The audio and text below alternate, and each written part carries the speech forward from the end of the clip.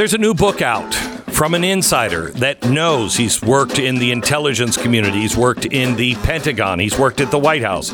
16 years under both administrations, and he watched the deep state. He's exposing it all in his new book, and he's on today. Kash Patel. We're going to talk to him. Also, we tell you about the bizarre things that are happening up in Alaska, and more on the strange goings-on of Russell Brand and others. We have two stories today of people speaking out, one of them speaking out, and then put into an insane asylum here in America. What's going on? All this and so much more on today's podcast. Here it is.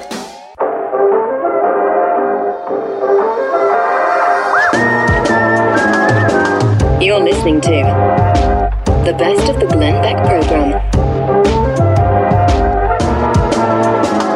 Man, I am so concerned about the government shutdown, and Pat is here to share my panic. Oh, man, I'm scared. Oh. I'm scared. What are we going to do? I don't know. Same thing we always do, only it'd be better because they're spending less of our money. But can they? Can they spend less of our money? Well, they have to if the government shuts down. Wow. Which is the beauty of a government shutdown. They have to do all the necessary things like pay out the Social Security benefits and the veterans benefits and all of that. They have to continue to do that, and they do. Including the interest. Right. You notice that they're not talking about defaulting on the debt this time. That's weird. No. Huh. That's weird because that was their biggest, isn't it? Yeah. That was their biggest concern. We're going to default on the debt. Right. I haven't heard word one of defaulting on the debt. I haven't either. No, that's weird. Now they're just trying to say, do you know these Republicans? They want to have a government shutdown because they want to shut down the ATF. Well, yeah. At least we're honest about it. You know, all the things you want to do. You're like, oh, how dare you? We want to take guns away. We love guns. I was kissing mine last night. Oh, I clean the tongue. I clean the barrel of my gun with my tongue. I love it so much. Shut up. And while we're at it, maybe the FBI too. Maybe that could go as well. Maybe that could go. And I don't know, the IRS. That wouldn't be. That wouldn't be a bad thing. Department of Education. Yeah, get rid of all the non-essential nonsense. Yeah. Kevin McCarthy says we're not going to default. We have a number of days until funding runs out. Do you know what we didn't have until 1980? Government shutdowns. We never had them.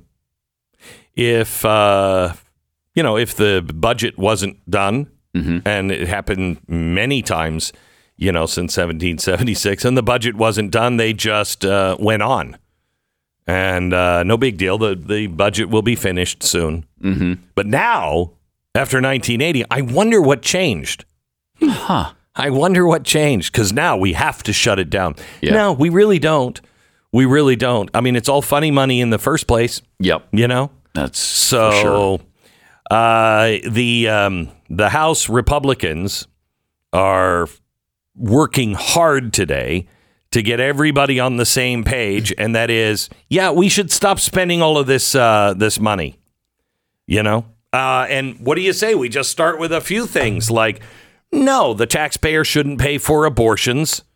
And send people on a vacation at our expense, and then at the end of that vacation, they have an abortion. No, no, I don't think so. How do you feel about the money going to Ukraine, though? You love this for small business loans and. Well, now hold on just a second. We're trying to help them win a war. Yes. Let me give you a couple of clips from CBS. When's the last time 60 Minutes actually did something where you cared about? Yeah. Well, they did this weekend. Listen to this from 60 Minutes. Cut one. American taxpayers are financing more than just weapons. We discovered the US government's buying seeds and fertilizer for Ukrainian farmers. God. And covering the salaries of Ukraine's first responders. Yeah, all 57,000 of them. Jeez. That includes the team that trains this rescue dog, named Joy to comb through the wreckage of Russian strikes looking for survivors. Hey, I don't mind helping that one. And the US also funds the divers, who we saw clearing unexploded ammunition from the country's rivers to make them safe again for swimming and fishing. Russia's invasion shrank Ukraine's economy by about a third. We were surprised to find that to keep it afloat, the US government is subsidizing small businesses. Wait, what? Hold it. Okay, now the dog thing, okay, if we can help out on the dog thing, fine. And it seems to be, it's connected to the war. Yeah, and, the finding the unexploded bombs in the rivers, okay. But wait a minute. Paying 56,000 firefighters to show up? We're also paying the government salaries and we're paying the people's Social Security. Okay? We're not even paying it here. And every dollar that we print to send over there is causing inflation here. So while we are getting poorer and poorer, it's almost like it was designed to be this way. While we are getting poorer and poorer, they're getting bailed out by our government. And every time we send a dollar over there, you get poorer. And it's not because it's taking money. It's because we're printing money. Inflation. So now we find out that they're not helping small businesses here. No. When we had COVID, no. Home Depot. Sure, Home Depot. I mean, they're safe. But the mom and pop stores, they're completely unsafe. And now we're paying. But wait, there's more. Cut 2. Russia's invasion shrank Ukraine's economy by about a third. We were surprised to find that to keep it afloat, the US government is subsidizing small businesses. Like Tatiana Abramova's knitwear company. Oh. These are Ukrainian towns. That's Kyiv, I recognize. Oh, that is very nice. Especially in the condition of war, we have to work. We have to pay taxes. We have to pay wage, salary to our employees. We have to work. Don't stop. Yeah. Why does that help Ukraine win the war? Because economy is the foundation of everything. We realize that it's the aid from governments, but it's the aid from the heart of every ordinary American person. Okay, so wait, hang on just a second. I'm not sure that all that aid is from the heart of every American because we didn't know it. If they would have asked us to help out, we would have been great. We are the most charitable nation in the history of the world. And we do give charitably. Correct. More than the rest of the world combined. Correct. But instead, they went through our government, and our government didn't tell us what they're doing. And they are doing things that are causing us pain, and not just pain.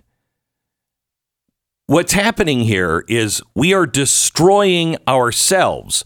We're giving them all of our tanks and ammunition that we are now dangerously low. We don't have enough howitzer shells now to do any kind of war. And we can only make 25,000 of those a month. Russia's using 60,000 a day. So, I don't know. I don't feel comfortable with this. We've also destroyed our own oil supply. Our strategic oil reserve, almost gone. We're destroying our ability to make oil, to find oil, to refine it into gasoline. And yet, we're sending stuff over there. We're letting everybody have whatever they want over there, including fertilizer, which our farmers are being told we can't use anymore because of global warming.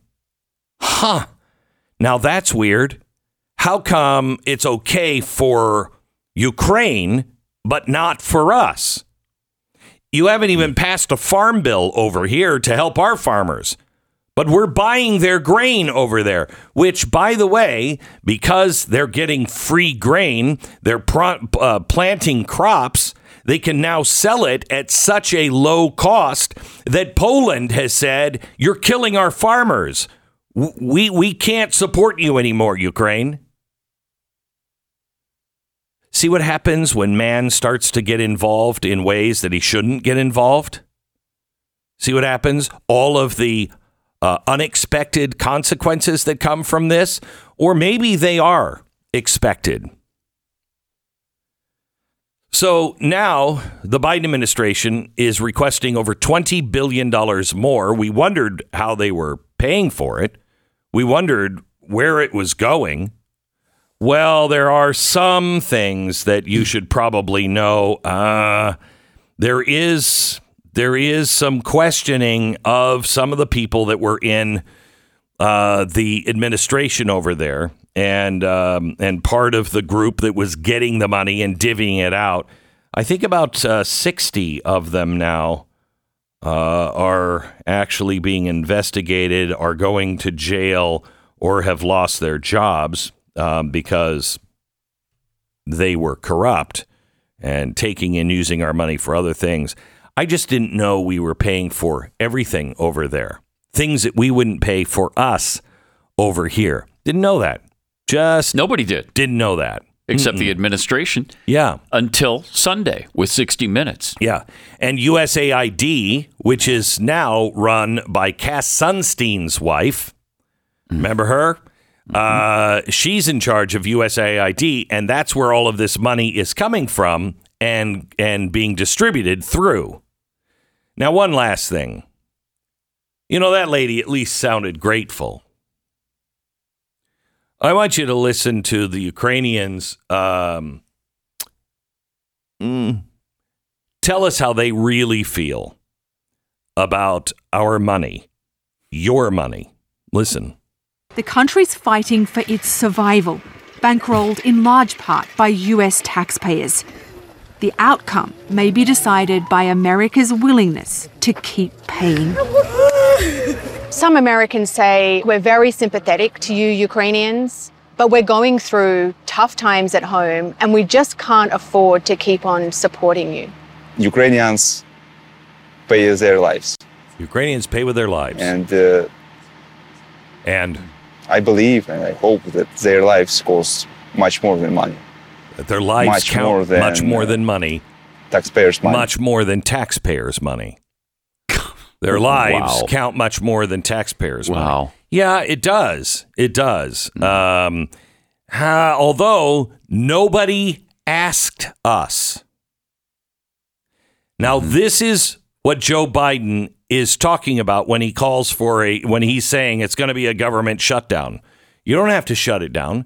Just agree to not send any more money over to Congress and then propose exactly what you want and exactly where it's going. Go through the proper channels for it. But you don't want to do that because I find it amazing that CBS and 60 Minutes ran this right at the beginning of the budget stuff. Yeah. Incredible. That says something. Yeah, it does. It says even they are getting fed up now with the shenanigans of this administration. Hopefully. I hope so. And I think, we talked about this a little bit yesterday, but I think even the liberals in the media are disgusted with this president, and they see the fact, and even if they're not disgusted, they understand he's a problem and he might not win because people are seeing how compromised he is mentally and physically. And so this might be part of encouraging him to exit. By the way, we now have photos of the ambassador, the American ambassador that was over in Ukraine, meeting twice with the Burisma official after being told the firm was corrupt. So we were told that they didn't know anything. It's impossible to not know that Burisma and the head of Burisma was a total oligarch that literally beheads the people that are in his way. And our American ambassador was told as was Joe Biden. Don't meet with these guys. Don't. They're really, really bad. But the Burisma official who worked closely with Hunter Biden was invited to 2 separate events by the U.S. ambassador. For what reason? For what reason? After she was told, have no contact with this person. What was going on? What is still going on? Why are we bankrupting America? This isn't America 1960, 1950, 1940. We have lost our manufacturing base. We are now in the midst of losing our cheap energy, and we have lost our cheap labor. So what made America in the 1940s, 50s, and 60s was we had cheap labor, we had abundant, cheap energy, we had all of our natural resources, and nobody else had anything. Well, now we don't have those things because they've been taken off the table. And now when we do a Marshall Plan, by the way, in inflation-adjusted numbers, we are only about $50 billion away, and Joe Biden wants another $20 billion today. We're about $50 billion away from the cost of the entire Marshall Plan, which rebuilt Europe. Wow. Where is all that money? Where is all that money? And what do you want to bet we're past that number already? Oh, I think in reality, we don't have any idea how much has been sent. So when they say, "Well, we are some extremists that want to shut the government down," I don't think it's extremist. I really don't. With all of the corruption, which we'll get into here in a second, all of the corruption that seems to be everywhere now, everywhere. All of these deals being made with foreign countries by our senators and our House members. On top of that, the incredible spending, I think it would be a good idea to shut it down. This is the best of the Glenn Beck program, and we really want to thank you for listening. Russ Vought, welcome to the program, sir. How are you? I'm doing great. Thanks for having me, Glenn. So you were on, I think, even a year ago, and we were talking about what they need to do. And the people in the House were talking, that's what we're going to do. And they never did any of it. And now here we are at the last hour again, trying to scramble and figure out what are we going to do so we don't have another CR.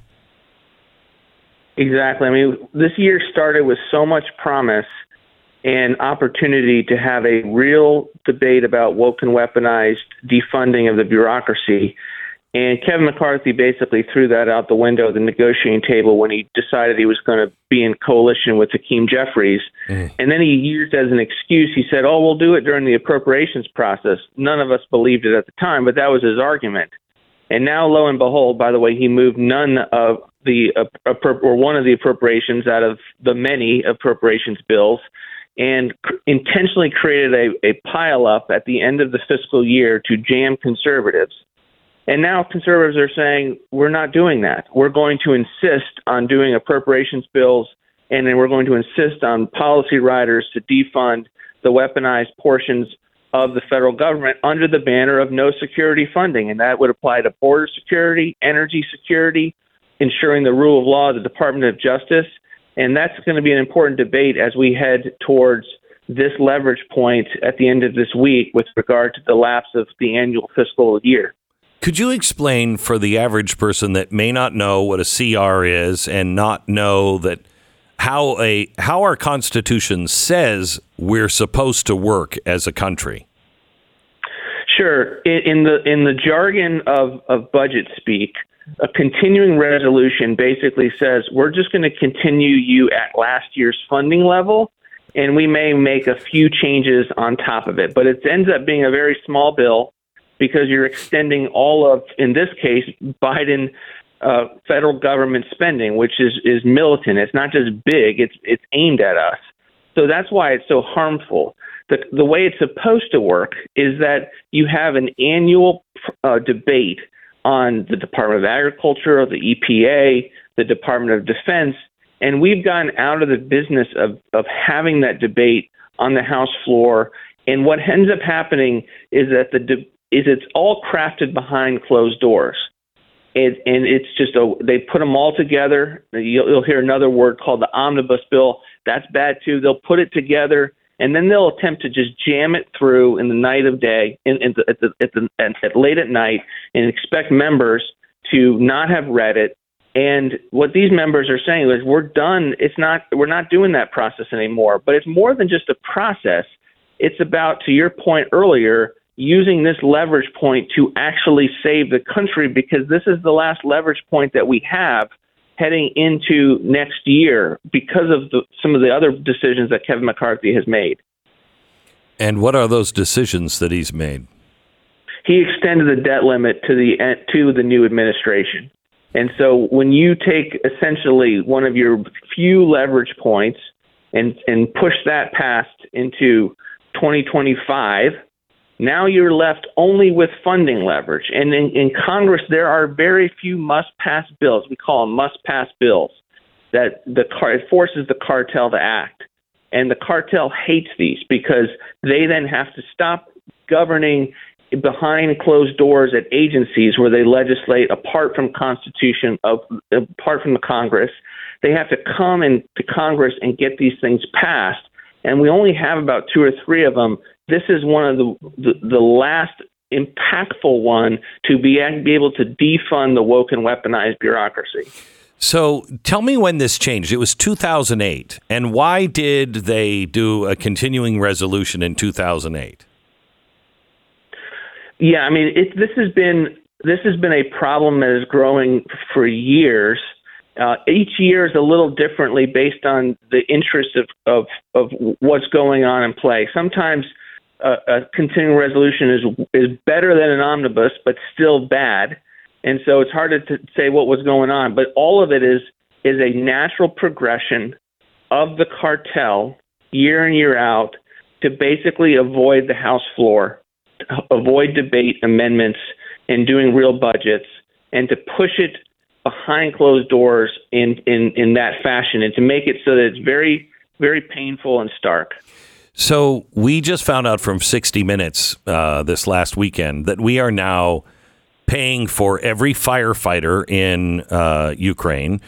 You know, we're paying for their equivalent of Social Security, many of their agencies we're paying for, but we're also paying for their small businesses and bailing out all of their small businesses. All of that causes inflation to an incredible degree here in America. Who knew about this?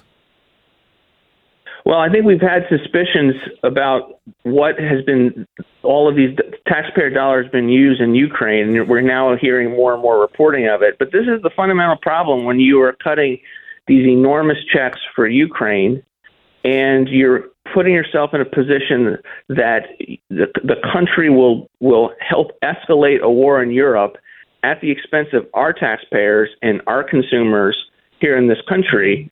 And then you find out it's not just for weapons that are going to be hard for us to replace in our own stockpile, but it is for basically the funding of their domestic economy. And it's totally outrageous. And it's one of the reasons why I think we're going to have a big fight this week on whether Kevin McCarthy has to stick by his commitment to strip out all the Ukraine funding. I think that'll be one of the points of drama that we look to this week.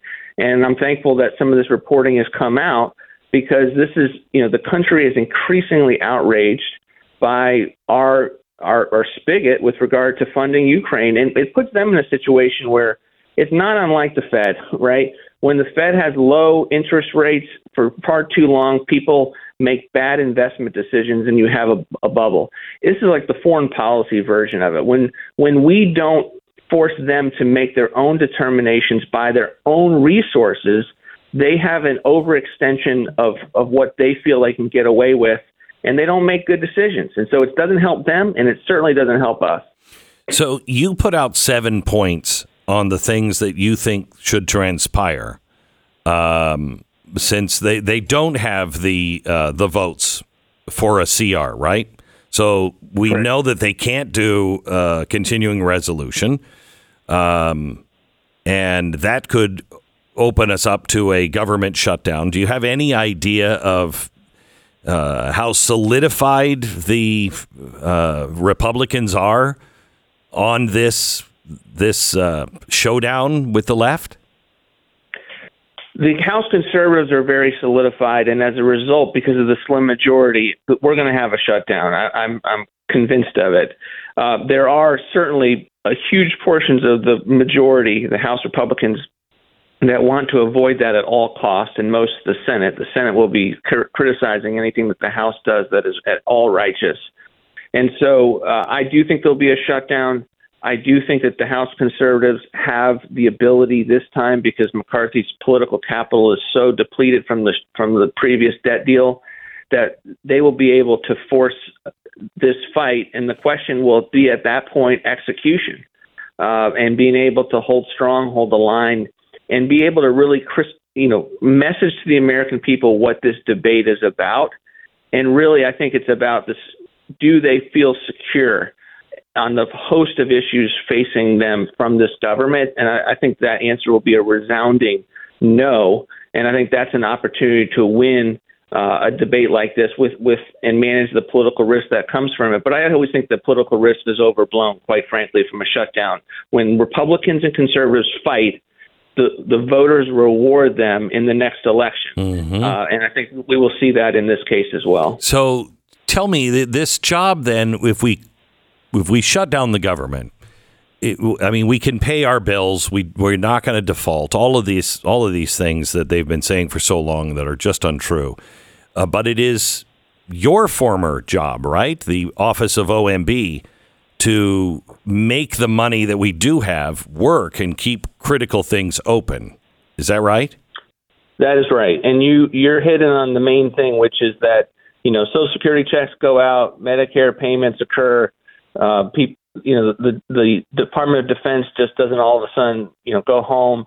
All of these things, in terms of what we think of the federal government being open, is in play. What is not in play are things like the regulatory agenda of the Biden administration at the EPA. Those people have to go home and not work. So one of the tasks of OMB is to make sure that things stay open that are vital to the security of property and the American people, life and things of that nature. And so that was one of the things we did, and we set a high bar. We said, we're going to make this as painless as possible for the American people, consistent with the law, and we did that. And I think it's going to be hard for them to play the games that they previously did of trying to shut down the memorials or the national parks when they don't have to, and get away with it. And I think we will be holding them accountable as much as we possibly can. Yeah, well, I think people have a very, very short memory, especially when there was no pain when you did it. There was no real pain. And why aren't they using the "we're going to default" argument this time? Well, the default argument is largely one with regard to the debt limit. So when you're a funding situation, now the framing of the attack changes to one about here's X government services and it's no longer available to you. Your life will shut down. I think it's going to be harder also for them to make that argument. We're in the aftermath of COVID. I mean, they shut the economy down for weeks, and so people have lived through that. So the loss of some timely grant is not going to be rise to the same level that it once did, in my view. Okay, so we're talking to Russell Vought. He is the president of the Center for Renewing America. He's also the former Office of Management and Budget, the former director of that. So what should they be aiming for, and what do you think they could get if they stand firm? So what we've called on them to do is to ensure that that we crush the woke and weaponized bureaucracy with a major cut to non-defense spending and bringing it back to pre-COVID levels, which would be about a 20% cut. And obviously, you and I could do much more cutting in a long weekend. But in terms of really sending a massive signal to the bureaucracy, it would be about a 20% cut. And that's what they should be doing. And I would put on top of it some very clear parameters. We call it fencing in the money.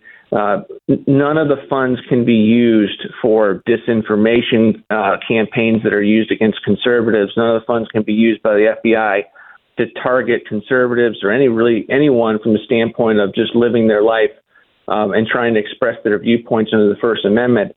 So that's the type of things that we would be aiming for, and we're encouraging them to do, is to say, when you fund this stuff, you are funding this federal government to be aimed at you, and that honestly, that is something that is a penny that has finally dropped with much of this Congress, to understand, like, let's stop focusing on the spending that's on autopilot at the exclusion of the stuff that you vote on every year. In budget language, we call it discretionary spending, and that's the federal government we interact with on a daily basis.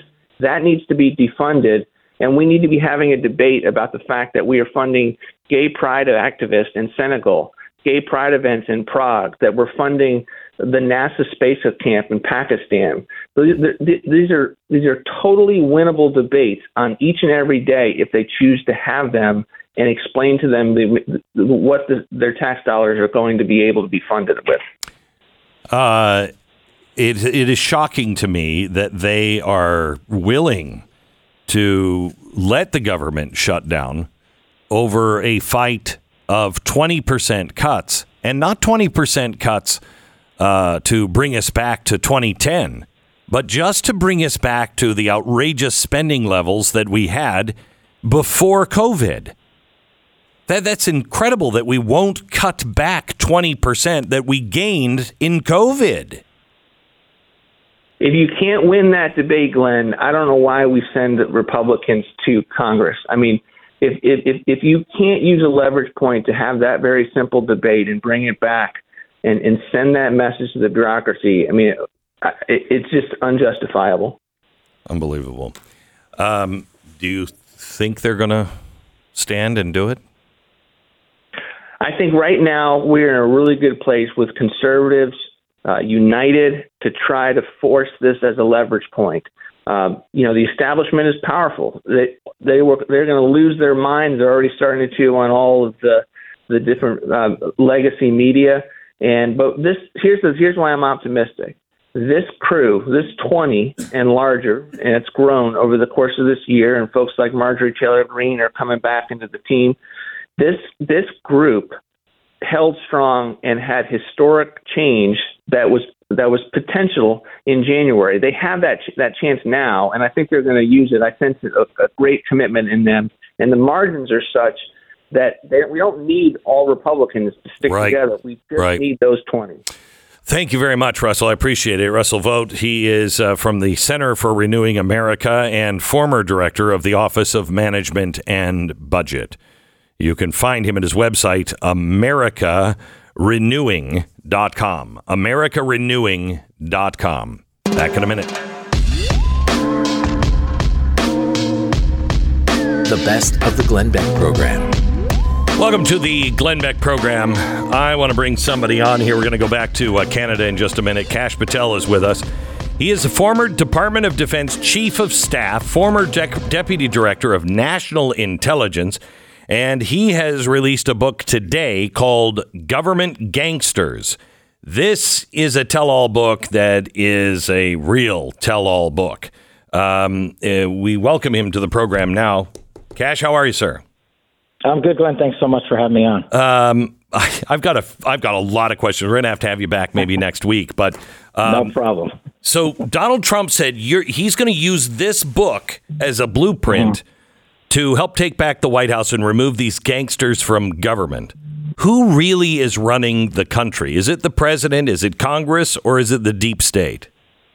No, I wish it wasn't the deep state. I wish I didn't write a book called Government Gangsters about taking out the deep state. I served for 16 years in Democratic and Republican administrations, and the entrenched class that I saw rise up the ranks and make themselves public when Donald Trump was the president of the United States was not anything I expected in the United States of America. We fought them, doesn't matter if they were Republican or Democrat, more than we fought the levers of Congress, more than we fought the mainstream media, and more than we fought the political enemies that Donald Trump had. They think the levers of government and positions are there to serve their own egos. And I was shocked that you saw it not just in DOD, but at DOJ, FBI, NSA. And you know, a good friend of mine was like, look, this is a moment in time in history where you have to put it out there for the American people to digest and understand in a credible fashion and not use hyperbole. And that was the mission with government gangsters. Hopefully we did that. So was there a point, I mean, working, 16 years, did you think, this isn't true? At what point did you think, wait a minute, there might be something to this deep state idea? What was your first encounter that showed you how rotten to the core this thing really was? Well, I was the lead prosecutor for the Benghazi terrorist attacks at Main Justice, and that led me on the trail of the Hillary Clinton email fiasco. Of course, this was before anybody ever even knew about it, and when I raised that specter at DOJ, they thought I was out of my mind, and the rest is history. So when that happened, I said, wait a second, why are we not prosecuting the 17 terrorists that killed 4 Americans?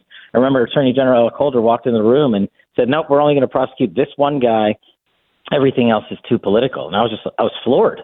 I was like, wait a second, I'm a career, national security prosecutor guy here trying to take out the bad guys. And then fold that over into Russiagate, which I then ran for Chairman Devin Nunes.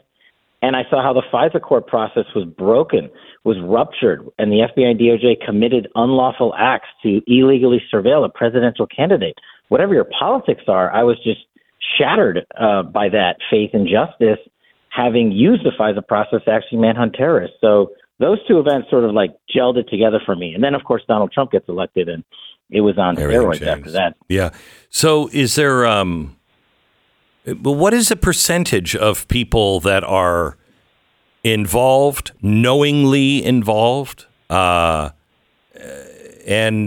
how much of the government does it cover? All of it?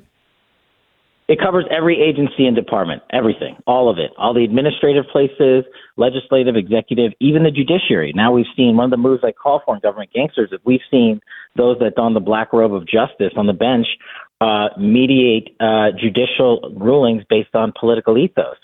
And so I would say it takes up about 10% of all government bureaucracy, the deep state, the entrenched class. And that's why I think we have the ability to remove them and secure this country and the levers of justice again for the American people. If it was any more than that, we'd have a whole nother problem. But that 10% has become so powerful, they drown out. Then that's what I want to highlight in my book, the many great Americans that continue to do the mission. I get calls every day from people at the FBI, DOJ, and DOD thanking us for the work we're continuing to do to try to correct course here. And why aren't there more of them standing up then? Yeah, that's the great question. We try to do it. We try to help whistleblowers along. And I think the political retaliation that you see for those that stand up, I mean, just look at a couple of the FBI whistleblowers. They were removed from their jobs, their pay was suspended. One of them was moving across the country with 4 little children and couldn't afford to pay rent.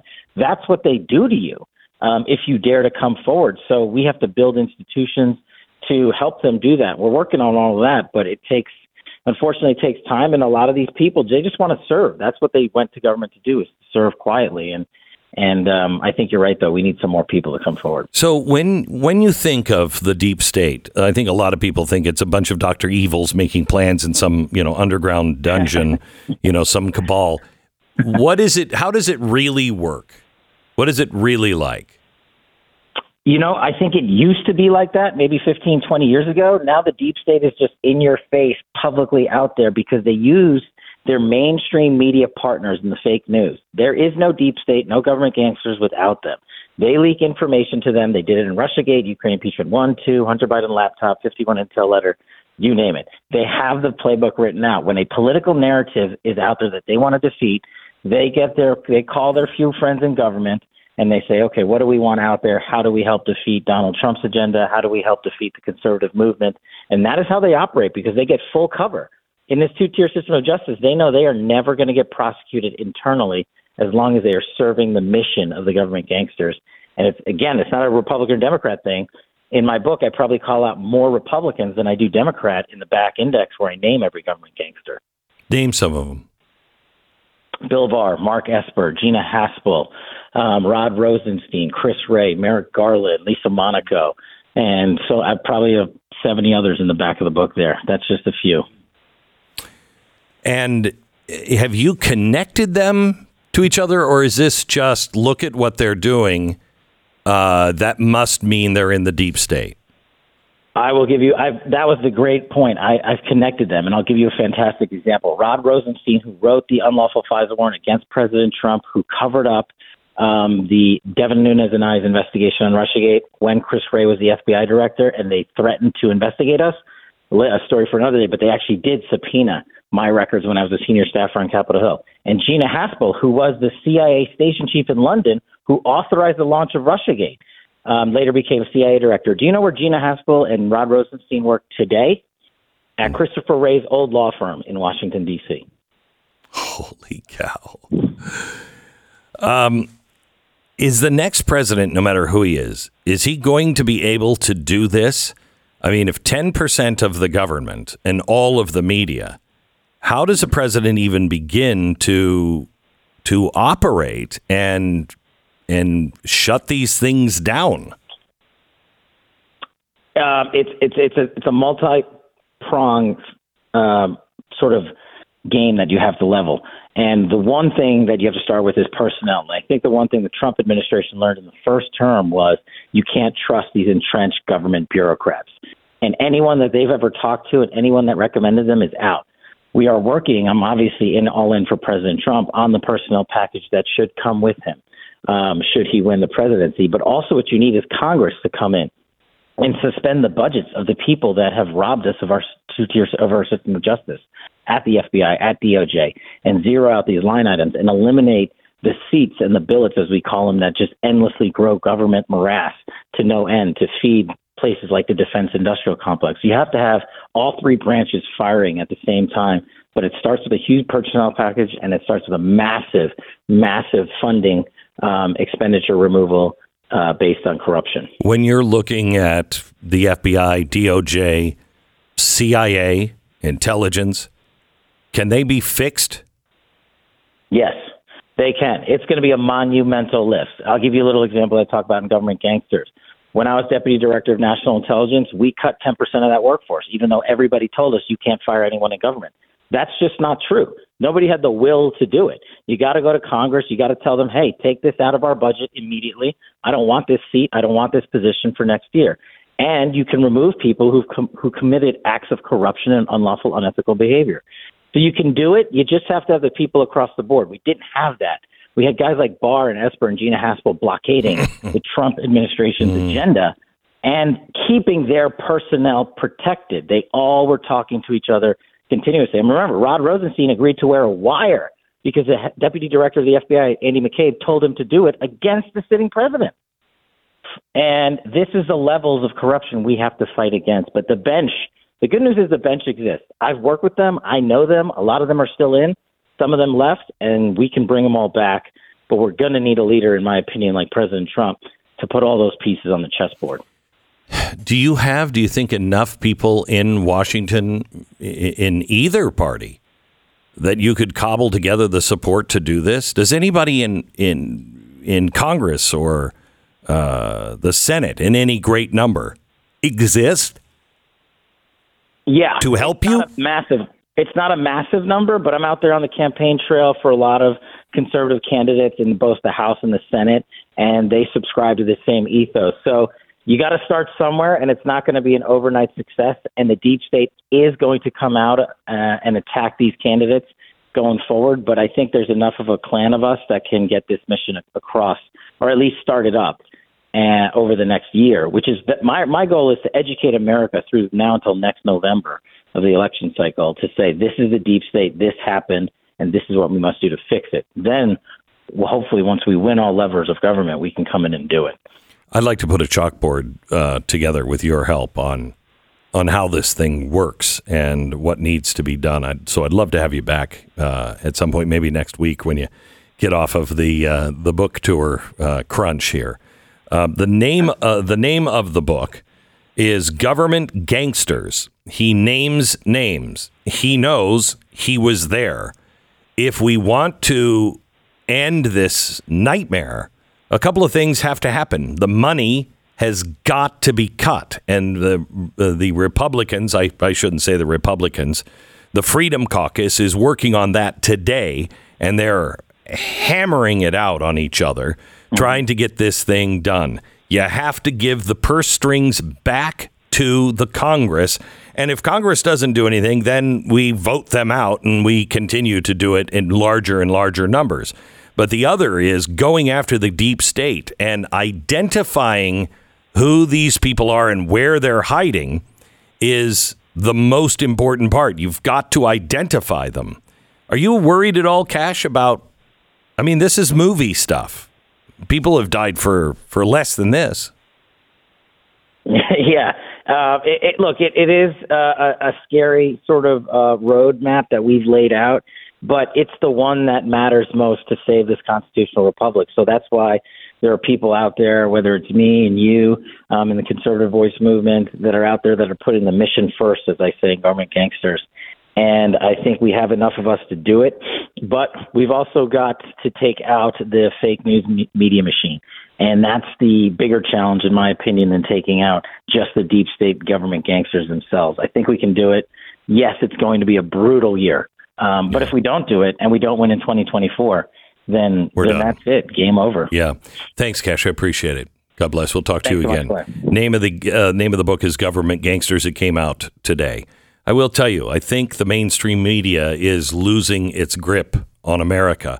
That's why you're seeing people like Elon Musk and Russell Brand, who may be guilty of some things, but this is a political takedown of him. They are going to get stronger and stronger on trying to take people down because we are becoming very effective. Na, na, na, na.